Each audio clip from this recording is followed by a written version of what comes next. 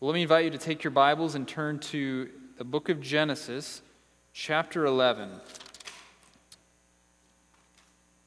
While you're turning there, I'll give you a heads up that this is going to be the last Sunday in Genesis for now. We're going to come back to it, but for now, the series we were in was just Genesis 1 to 11. And so starting next week, in case you're wondering, where are we going? We are going to be spending a couple months over the summer in the Psalms. So we did that for a few summers a couple years ago, and then we kind of departed from that pattern last year, but we want to get back into it just because the Psalms are so good for our souls and just helping us have language. They cover the whole spectrum of the Christian life, the joys, the sorrows, the challenges, the hopes.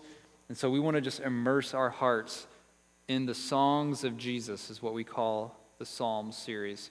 So we're going to do that starting next week. But this week, I am excited as we wrap up our time for now in the book of Genesis. So if you're in Genesis, we're looking at chapter 11, starting in verse 10, and we're going to go through chapter 12, verse 3. So hear the word of the Lord. These are the generations of Shem. When Shem was 100 years old, he fathered Arpachshad 2 years after the flood. And Shem lived after he fathered Arpachshad 500 years and had other sons and daughters. When Arpachshad had lived 35 years, he fathered Shelah.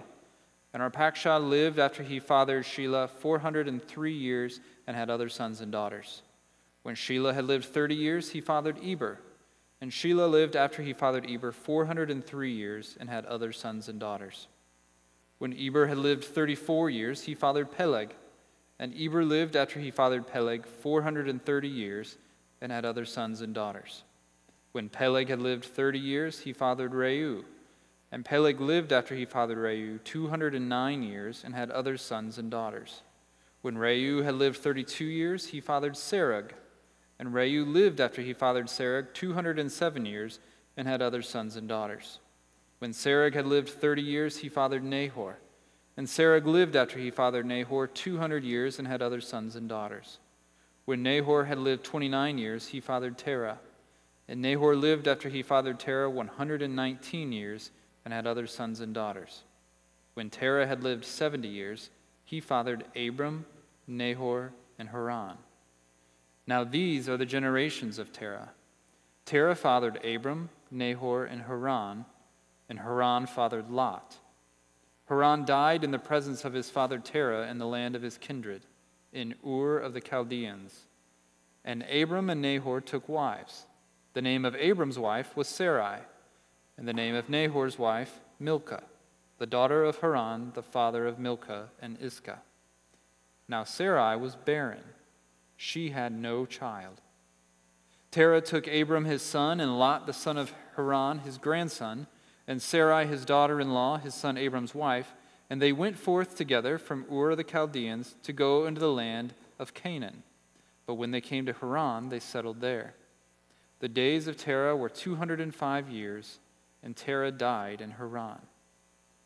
Now the Lord said to Abram, "Go from your country and your kindred and your father's house to the land that I will show you. And I will make of you a great nation, and I will bless you and make your name great, so that you will be a blessing. I will bless those who bless you, and him who dishonors you I will curse.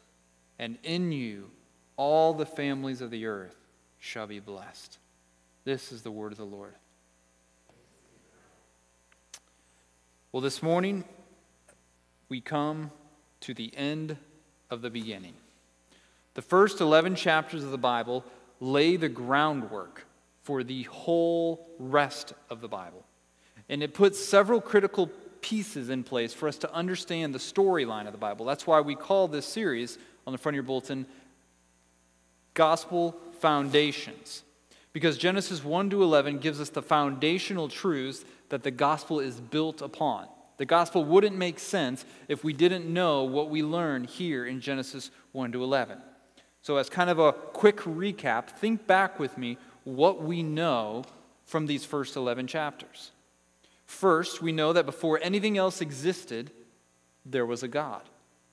And this God created everything that exists. He made the world and all that fills it. And the world that he made was a good world, full of order, wonder, and beauty. And as his magnum opus of creation, this God created mankind in his image. The eternal creator God made us, male and female, to be like him and know him and enjoy him. There are no other creatures that get to enjoy such a glorious privilege. We know that when God made us in his image, he blessed us and he gave us dominion and a commission to be fruitful and multiply and fill the earth with worshipers. He tasked us with ruling over the world he created underneath his good authority. And because he made us and gave us all that we have and all that we are, we owe this God everything. We owe him our love, our loyalty, our trust, and our worship. But we also saw that into this paradise, an evil enemy slithered in and tempted us to question the goodness of this God. In our hearts, we wanted to be like God and to not have to rely upon God anymore, but instead do things our own way. And so we disobeyed and rebelled against God, and this rebellion the Bible terms sin. And this sin caused us not only to turn against God, but to turn on one another, with brother rising up against brother. Sin eventually spread so deep and so wide that eventually the Lord saw that the wickedness of man was great in the earth, and that every intention of the thoughts of his heart was only evil continually. We also saw the horrific consequences of this sin. We saw that the wages of sin is death. It was promised in the garden and then pounded out like a drumbeat in chapter 5, with each life punctuated with, and he died, and he died, and he died. But that wasn't the only consequence of sin. With sin came exile from God's place and presence. Adam and Eve were banished from the garden. Cain was driven from the ground, and the tower builders were scattered all over the earth, divided from one another. Sin also brought a curse that infected the whole world, bringing pain and difficulty to life and marriage and work in this fallen world. And eventually, sin brought a flood of God's wrath crashing down on the world he had made. And in his just anger against sin, God wiped out sinners from the face of the earth, except those who took refuge in his grace. So think about what we know of the gospel so far from Genesis 1 to 11. We know there is a creator God who is worthy of our trust and obedience. We know that we have all sinned against this good God and therefore rightly deserve his wrath, curse, exile, and death. This is what we know so far. We've got these building blocks in place. And so far, the story is not a good one. Because over and over again, the story of Genesis 1 to 11, this foundational part of the Bible, is one of human rebellion and sin. From the garden, to Cain and Abel, to the flood, to Ham's sin against Noah, to the Tower of Babel. Over and over again, these chapters make clear what the biggest problem in the world is. It's us. It's you and me, and it's our sin and the consequences of our sin. So that's the conflict in the story of the world. So in case you haven't figured out, that's what God's doing in these opening chapters. He's telling us a story. And just like every story, in these chapters, we have the characters, we meet the setting, the plot, and that's the conflict. The conflict is the world is a mess, ravaged by sin and its consequences. What will God do with it? That's the question we're left at the end of these chapters is, where's this story going to go? Like, this has not been a beautiful story to this point. How will this conflict get resolved? What will God do about the problem of sinful rebels and the consequences of their sin? In other words, we know the plight and the problem we all face. Now the stage is set. All the pieces are in place for some good news. Now, we've been getting hints of this good news. Don't get me wrong. We know from the first 11 chapters there's going to be an offspring who will crush the evil serpent. We know that there's going to be one who will come who will undo the curse and give us rest. We know there's one who will save us from God's wrath and cover our sin. But the last we saw, if you were here last week, the way we left things, we saw mankind's prideful rebellion against God get stopped in its tracks and the nation scattered all over the earth. That's where we left things. So what would happen now? What will happen now? Well, to answer that question, we are going to finish this first section, and what I read actually bleeds into the next one. I debated whether we should end where the section ends or whether we should cross the line and go into it. And I wanted to kind of dip our toes into the next section of Genesis because I didn't want to end this part with the bad news of our sin. I wanted to end it with the announcement of God's good news to do something about it. So as we come to the end of the beginning, I also want you to see the beginning of the rest of the story. So today we're going to see the announcement of God's good news, or his gospel. And here's how, if you're taking notes, here's how I would sum up the main point of today's passage. I'm just going to tell you up front, and then you can watch as we unpack it. Despite the sinfulness of man, God graciously chooses an unlikely people to bless and be a means of blessing to all the families of the earth. Despite the sinfulness of man, God graciously chooses an unlikely people to bless and be a means of blessing to all the families of the earth. We're going to see this laid out in three pictures. So here's where we're going to go. First, in verses 10 to 26, we're going to see God's unfolding plan. Then in 27 to 32, we'll see his unlikely people. And then in chapter 12, verses 1 to 3, we'll see his unmatched promises. His unfolding plan, his unlikely people, and his unmatched promises. So let's look first at his unfolding plan in the genealogy in 11:10 to 26. Do not worry, I will not attempt to reread that. It was hard enough the first time.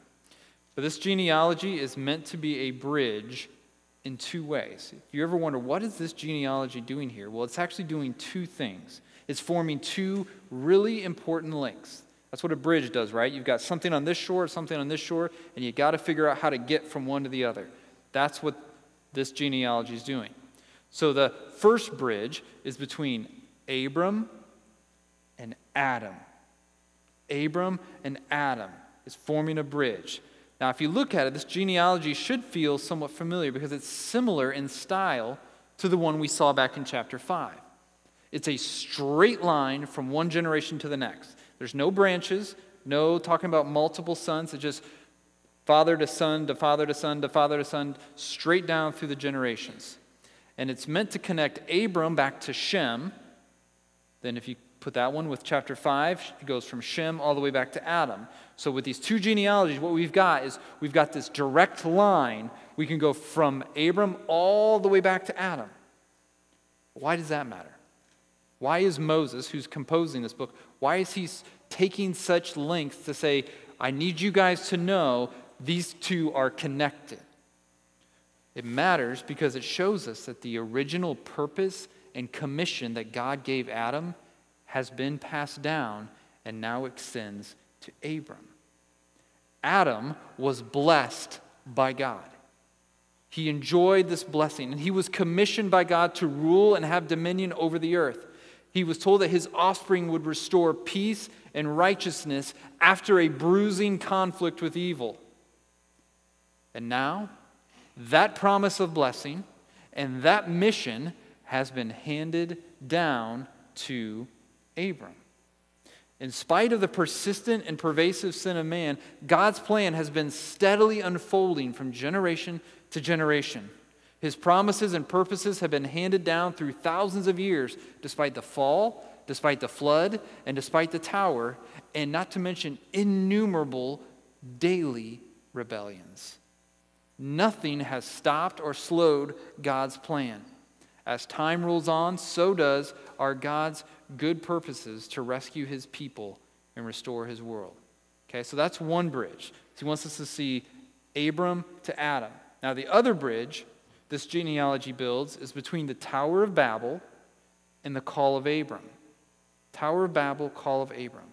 You notice it takes up most of the space between those two events. Well, what happens at those two events? At the Tower of Babel, the people's pride leads them to rise up against God and attempt to make a name for themselves. And it was this trying to make a name for themselves that led to their punishment and scattering. Well, then fast forward to chapter 12, and we're going to see in a little bit that one of God's promises to Abram is to give him a great name. And in between man's failed attempt to make their own name and God's gracious promise to give Abram a great name, we find the family line of Shem. What does that have to do with anything? Well, guess what the Hebrew word for name is? Shem. At Babel, the people were trying to make a Shem for themselves. But God already had a Shem for the human family. And through the line of God's Shem, he'll give the great name to Abram and his offspring. So what we're meant to see in this genealogy, there's not as much stuff that we can pull out of it. I'll just be honest. There's no way we could do a whole sermon on this genealogy. But what we are meant to see is that though it might not seem like anything important or big was happening, you're looking at a lot of these names saying, I don't recognize many of them. I think that's part of the point.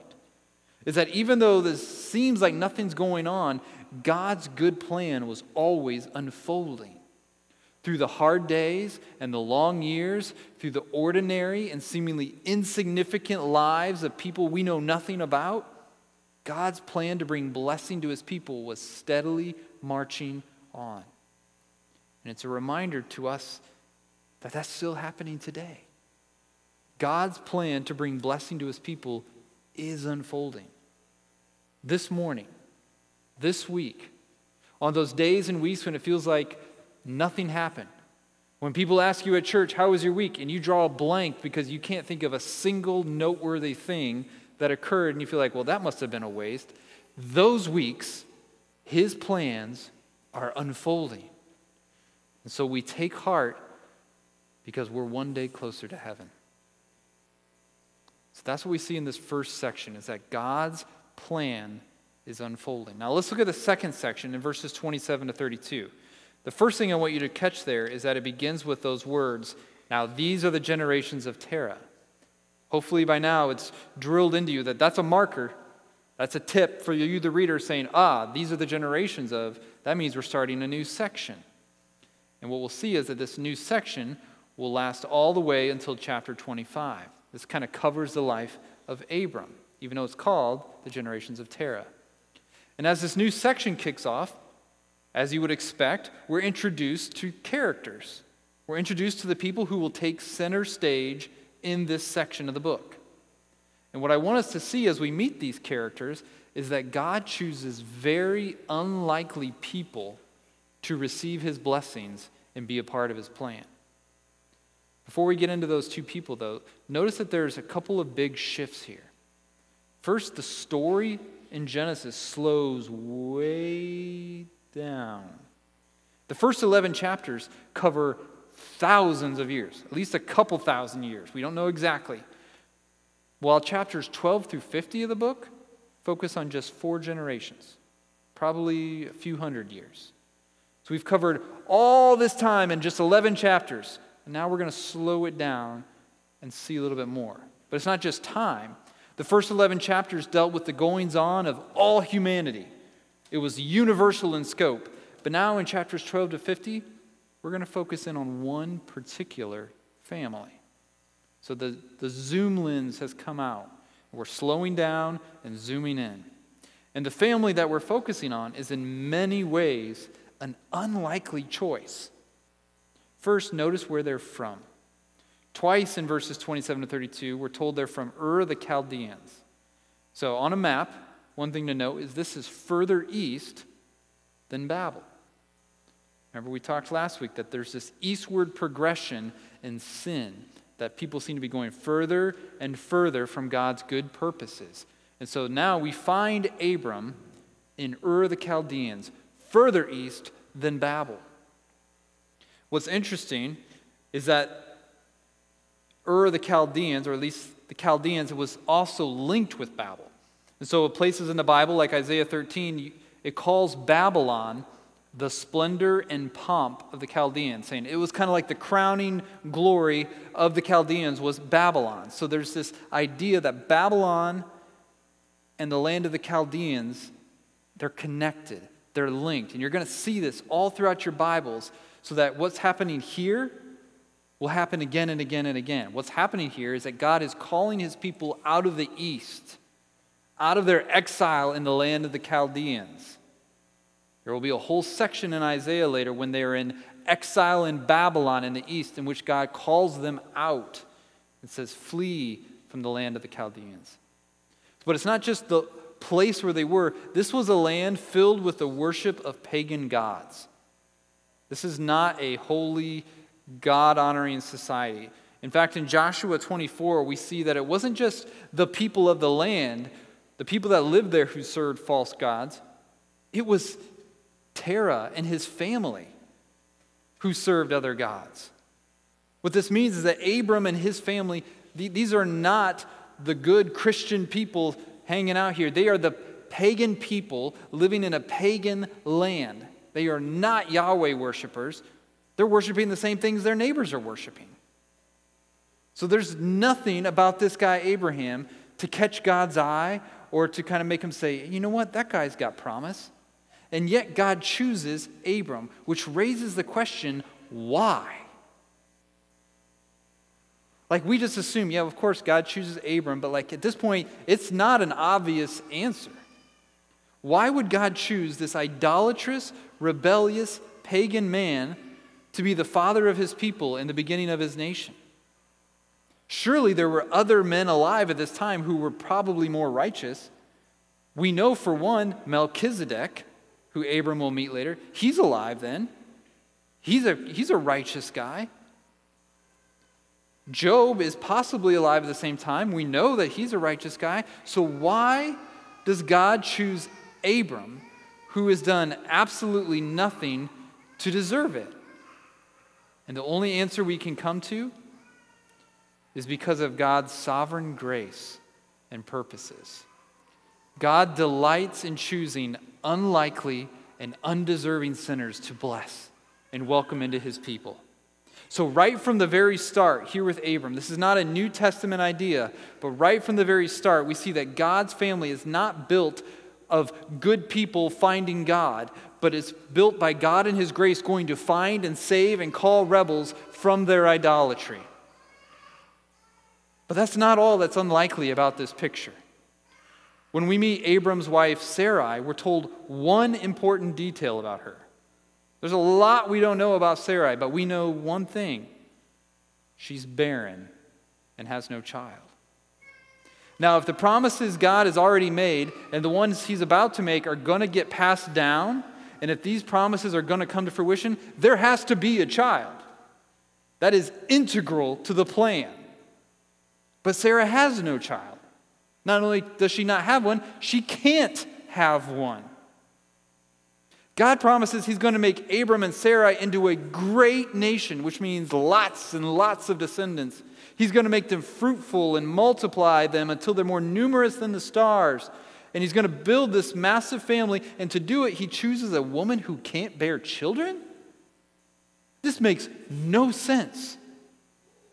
I mean, he picks a person who can't do what is necessary to receive his blessing. God doesn't just choose someone who's unlikely here. He chooses someone who is completely unable. And nothing they can do will change that. And guess what? He'll do it again and again. Because not just Sarai is barren, so is Rebekah, the wife of her son. And so is Rachel, the wife of her grandson. The first 3 generations of a family that has promised countless offspring, so numerous they can't be numbered, they come through women who can't have children. Why is God doing that? That's not the way you or I would draw it up. God is showing that he will be the one who does what his people can't do in their own strength. He'll do what seems impossible. He'll show his power in their weakness and show that he alone gives life. Friends, God delights to show his grace by choosing to bless the unlikely and unable. That's why he chose us. Did you know that? Paul says in 1 Corinthians 1, "For consider your calling, brothers. Not many of you were wise according to worldly standards. Not many were powerful. Not many were of noble birth. But God chose what is foolish in the world to shame the wise. God chose what is weak in the world to shame the strong. God chose what is low and despised in the world, even things that are not, to bring to nothing things that are, so that no human being might boast in the presence of God." So do you ever feel foolish? You ever feel like you just don't know the answers, don't know what you're supposed to do, don't know where to go from here? Ever feel weak, like you just can't do what you need to do? Ever feel lowly, unimportant, insignificant, looked down upon? Ever feel like you have literally nothing to offer? Friends, the good news is that's who our God of grace chooses to bless.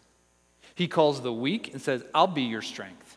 He calls the foolish and confused and says, "I'll be your wisdom." He calls those who feel like they're nothing and says, "I'll be your everything." And that's what he does here with Abram. So as we get to the call of Abram in chapter 12, the stage has been set. The good plan of God's salvation has been unfolding through the years despite the sin of man. And God displays the glory of his grace by choosing to bless the unlikely and unable. Now let's zoom in and look at chapter 12, verses 1 to 3. Look there with me. It says, "Now the Lord said to Abram, 'Go from your country and your kindred and your father's house to the land that I will show you. And I will make of you a great nation, and I will bless you and make your name great, so that you will be a blessing. I will bless those who bless you, and him who dishonors you I will curse. And in you all the families of the earth shall be blessed.'" This is just amazing what happens here. Into the chaos of the sinful world, divided and scattered in their sin, God now speaks.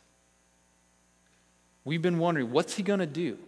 Remember the last time the worldwide sin got so bad, he wiped everybody out. But he promised, "I won't do that again." But now we've just had Babel with this worldwide sin, and he's dispersed them, and we're wondering, what's he going to do now? And the answer is, he speaks. And in these 3 verses, we have some of the most important words in the Bible. And I don't say that lightly. And we have some of the most important words in human history. Because the whole rest of the Old Testament flows out of these verses.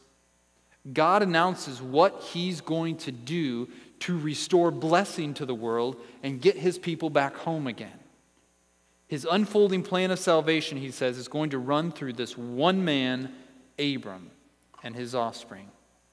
And to this unlikely man, God now makes unmatched promises. These verses contain, we'll say, 5 different promises, depending on how you group them. And even though there's 5 different promises, they all start with one call, one command: go. Now there's 2 sides of that call to go. First, God calls Abram to go from where he's at now and to leave the life he's currently living. Notice how he works inward in these concentric circles. He says, go from your country or your land. So go from the place where you are, this big area. Go from your kindred, your people.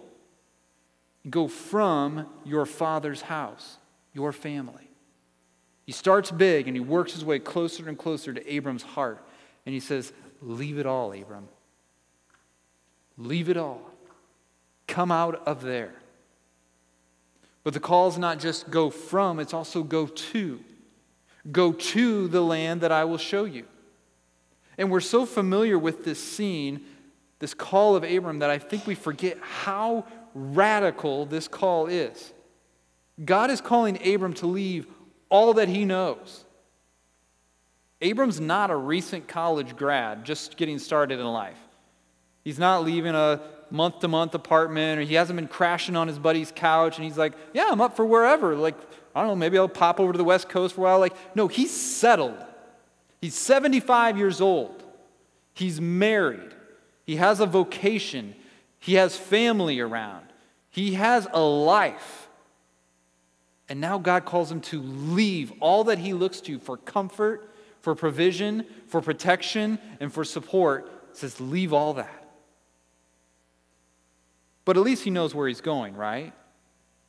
I mean, surely God showed him the pics online, kind of gave him a flyover, and then Abram read some reviews about how great the place he's moving to was. He researched, he knows how far away it is, how long the journey will take, and what kind of jobs are waiting on him, what kind of housing and crime and schools are there. Abram knows all that, right? He knows what he's walking into. No. He leaves everything to follow God into an unknown future. Why would he do that? Because he trusted the promises of God, and he trusted the God who made the promises.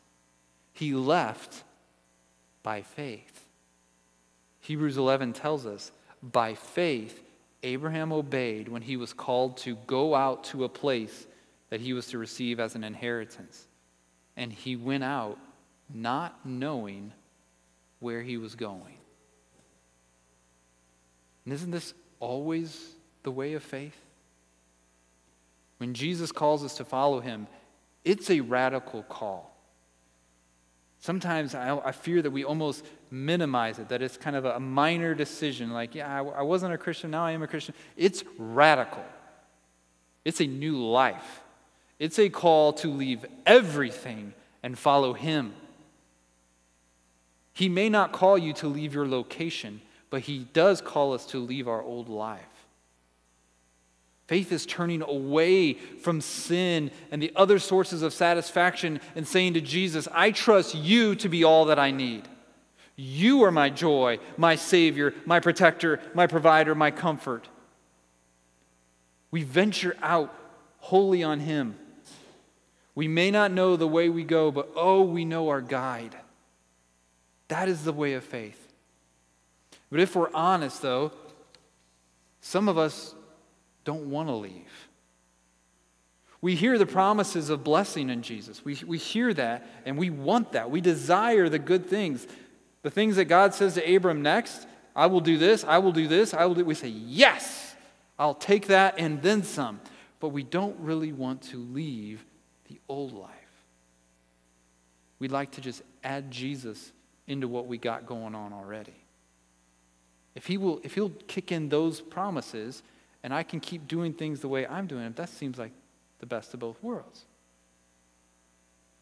But that is not what God calls his people to. He calls us to lose our life so we can find it. To become exiles so we can inherit a promised land. To leave the city of destruction and strike out as pilgrims on our way to the celestial city.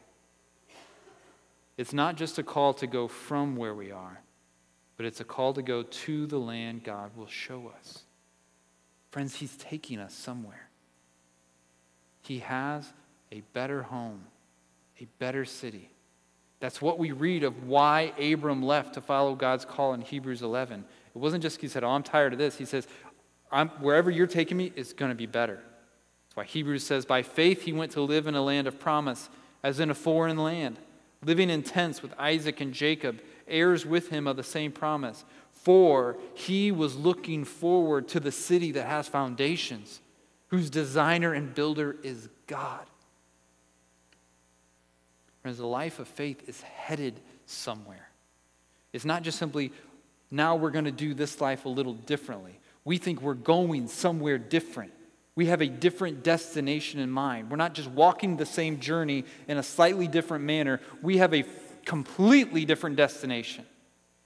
It's headed somewhere, and that somewhere it's headed is home. That's why we sang that promised land is calling. We're almost home. Not a tear shall fall then. We're almost home. Make ready now your souls, for that kingdom come. No turning back. We're almost home. That matters to us because we know that we're on our way somewhere. And what fueled the faith of Abraham? What gave him what he needed to leave it all and follow God into this unknown future? The promises of God. Specifically 5 promises. First, God promised to make Abram a great nation. Now, to be a great nation, you have to have a large population. And God promises he's not just going to give this older, infertile couple a child, which would have been amazing.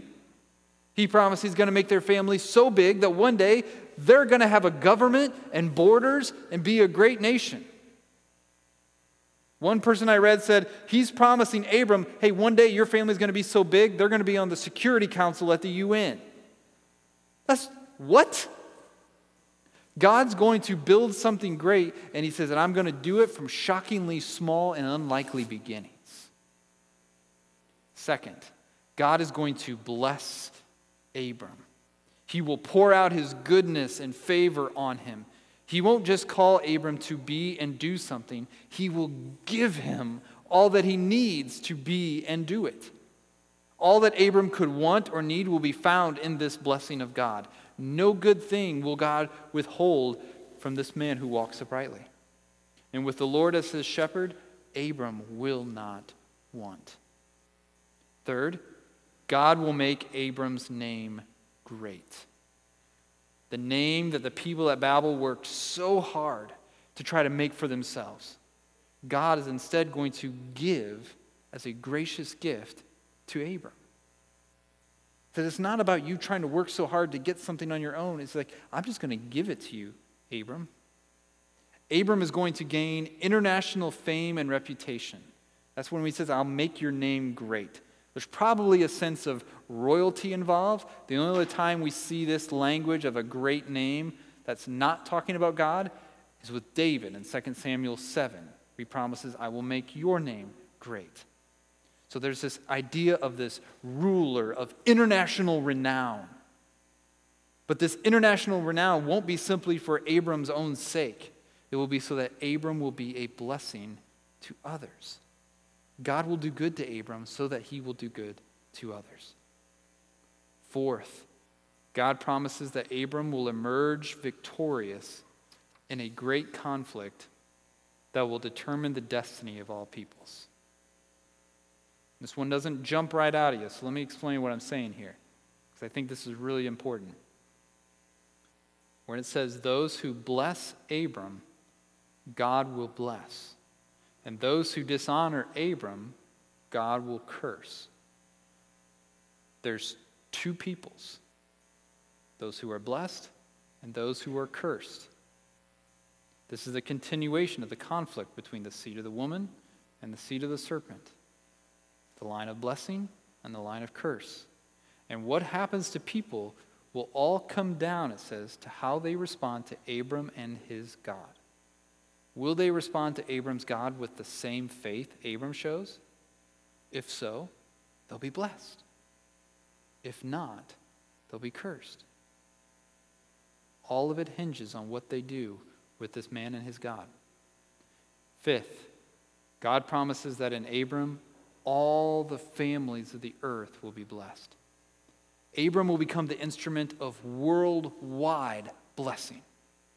Now remember, in our first 11 chapters, the earth had fallen under a worldwide curse. But now God announces that his solution to the curse and to a restoration of blessing would come through Abram. There would be a way back to God's good design of God's happy people in God's glorious place under God's kind rule. It's what we saw in the beginning.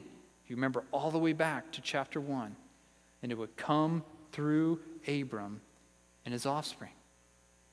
There's so many connections to what God promises he's going to do through Abram to what he told Adam in the beginning. All the blessings of creation. Be fruitful and multiply. I'm going to make you a great nation. Rule over the earth. Have dominion. He says, okay, I'm going to make your name great. I will give you rulership over the earth. I'm going to give you a land. He put them in Eden. He's saying, through Abram, I'm getting you back into the promised land. This is the good news that Abram believed. He trusted God's promise to make a way back into his blessing, back to his presence, back into his family. And now, much later, we know that this good news that Abram believed has a name. His name is Jesus. And in him, all the promises of God find their yes and amen. Jesus, the offspring of Abram, left his home and his father's house to come to the land God had shown him. He came to this world full of sinners and saved us from our sin by taking it on himself. He bore the wrath reserved for you and for me. Jesus undid the curse by becoming a curse for us so that we could be blessed. Listen to how Paul says it in Galatians 3. Christ redeemed us from the curse of the law by becoming a curse for us. For it is written, cursed is everyone who is hanged on a tree. Why did he do this? So that in Christ Jesus, the blessing of Abraham might come to the Gentiles, so that we might receive the promised Spirit through faith. Did you hear that? The blessing of Abraham. What blessing? This blessing. Genesis 12 blessing. And he says it might come to the Gentiles. Who are the Gentiles? The nations. That blessing, he says, is going to all the nations. And how is it coming? It's coming through faith in Jesus. God makes Jesus into a great nation. God gives us every blessing in Jesus. Jesus is given the greatest name, the name above all names. Jesus is the one on whom people's destinies hinge. Those who bless him are blessed, and those who dishonor him are cursed.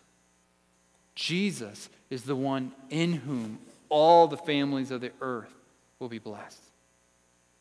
All the unmatched gospel promises that you and I experience today, friends, in Jesus, were first promised to an unlikely and unable man as part of God's unfolding plan.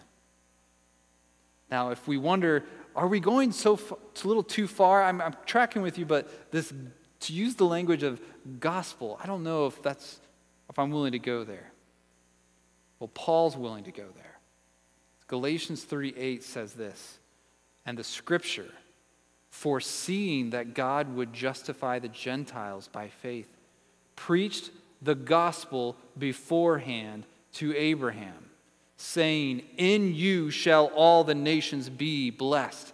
So then those who are of faith are blessed along with Abraham, the man of faith. It's saying they heard the gospel before it was called the gospel. Like before it was cool, they knew the gospel. Into the sinful chaos and rebellion of the world that we saw in Genesis 1-11. That's what it's meant to do. The foundation is laying. It's saying, see what mankind does when it tries to do it on its own. Look at the tragedy and the chaos that ensues when mankind tries to depart from God. So it lays the foundation and says, we need something else. We need a solution outside of ourselves. And into that sinful chaos and rebellion, what does God do? He preaches the gospel beforehand. He promises Abram blessing and promises that in him all the nations of the earth will be blessed. And all of it hinged on one thing: faith. Faith. These promises, as glorious as they are, required a response from Abram. If Abram sits in his tent and doesn't leave, they don't happen. Abram had to trust God and follow him by faith. And it's an active faith. He couldn't sit in his tent either and say, I believe you, God, but I'm not sure enough to actually take action. He had to get up and follow God into an unknown future. And this glorious gospel of Jesus, where God promises us forgiveness of sin, where he promises to break the chains of sin and death, where he promises us a new homeland filled with the never-ending blessing of God, it too requires a response. So the question for us this morning is, will we share the faith of Abram? Will we hear God's call? It's going out right now. You are being called to leave it all and follow Jesus with your life. Will you hear and respond in faith? Will we follow Jesus and trust God to fulfill every promise in him? Will we walk by faith and not by sight? I pray that we will, because if we do, God's word promises us that we will be blessed along with Abraham. That is the gospel in Genesis 12. The gospel that God preached beforehand. Would you pray with me? God, we love the gospel. And we marvel that you preached it to our forefather Abram when he was as unlikely a person to respond as any. He wasn't looking for you. He wasn't living for you. He was just far away from you in the east, doing his own thing in a land filled with pagans, worshiping everything but the true God. And into his life you came and said, I want to call you to follow me. What grace. What mercy. And then the fact that you would choose him and his barren wife to be the source of a family so numerous that they're more than the sands on the shore. God, remind us that you are not some small God whose plans are fragile and subject to fail. Lord, you pick unlikely people who are unable to do the things needed to be done so that you can show that while we are unable, you are more than able. God, thank you that you still today are calling unlikely people. We have a room full of them this morning. And so as your unlikely people who were unable to do the one thing you call us to do apart from your grace, we praise you this morning. And we hear these promises you made to Abram, and we long to see them fulfilled. God, we long to see the fullness of them, to see the people you have ransomed from every tribe, tongue, language, and nation. We long to be home in the place that you have provided for us, the place that Jesus said, I go to prepare for you. And when I come, I will take you to be with me. And God, we long to be people who trust these promises, who are willing to leave everything else, to leave both the major sins and just the minor things that take our eyes off of you. God, help us to lay aside every sin and every weight and to look to Jesus so that we can run the race with our eyes fixed on him. Thank you for Abram. Thank you for the good news that he heard, and thank you for the good news we have in Jesus. Help us to believe it. In Jesus' name we pray. Amen.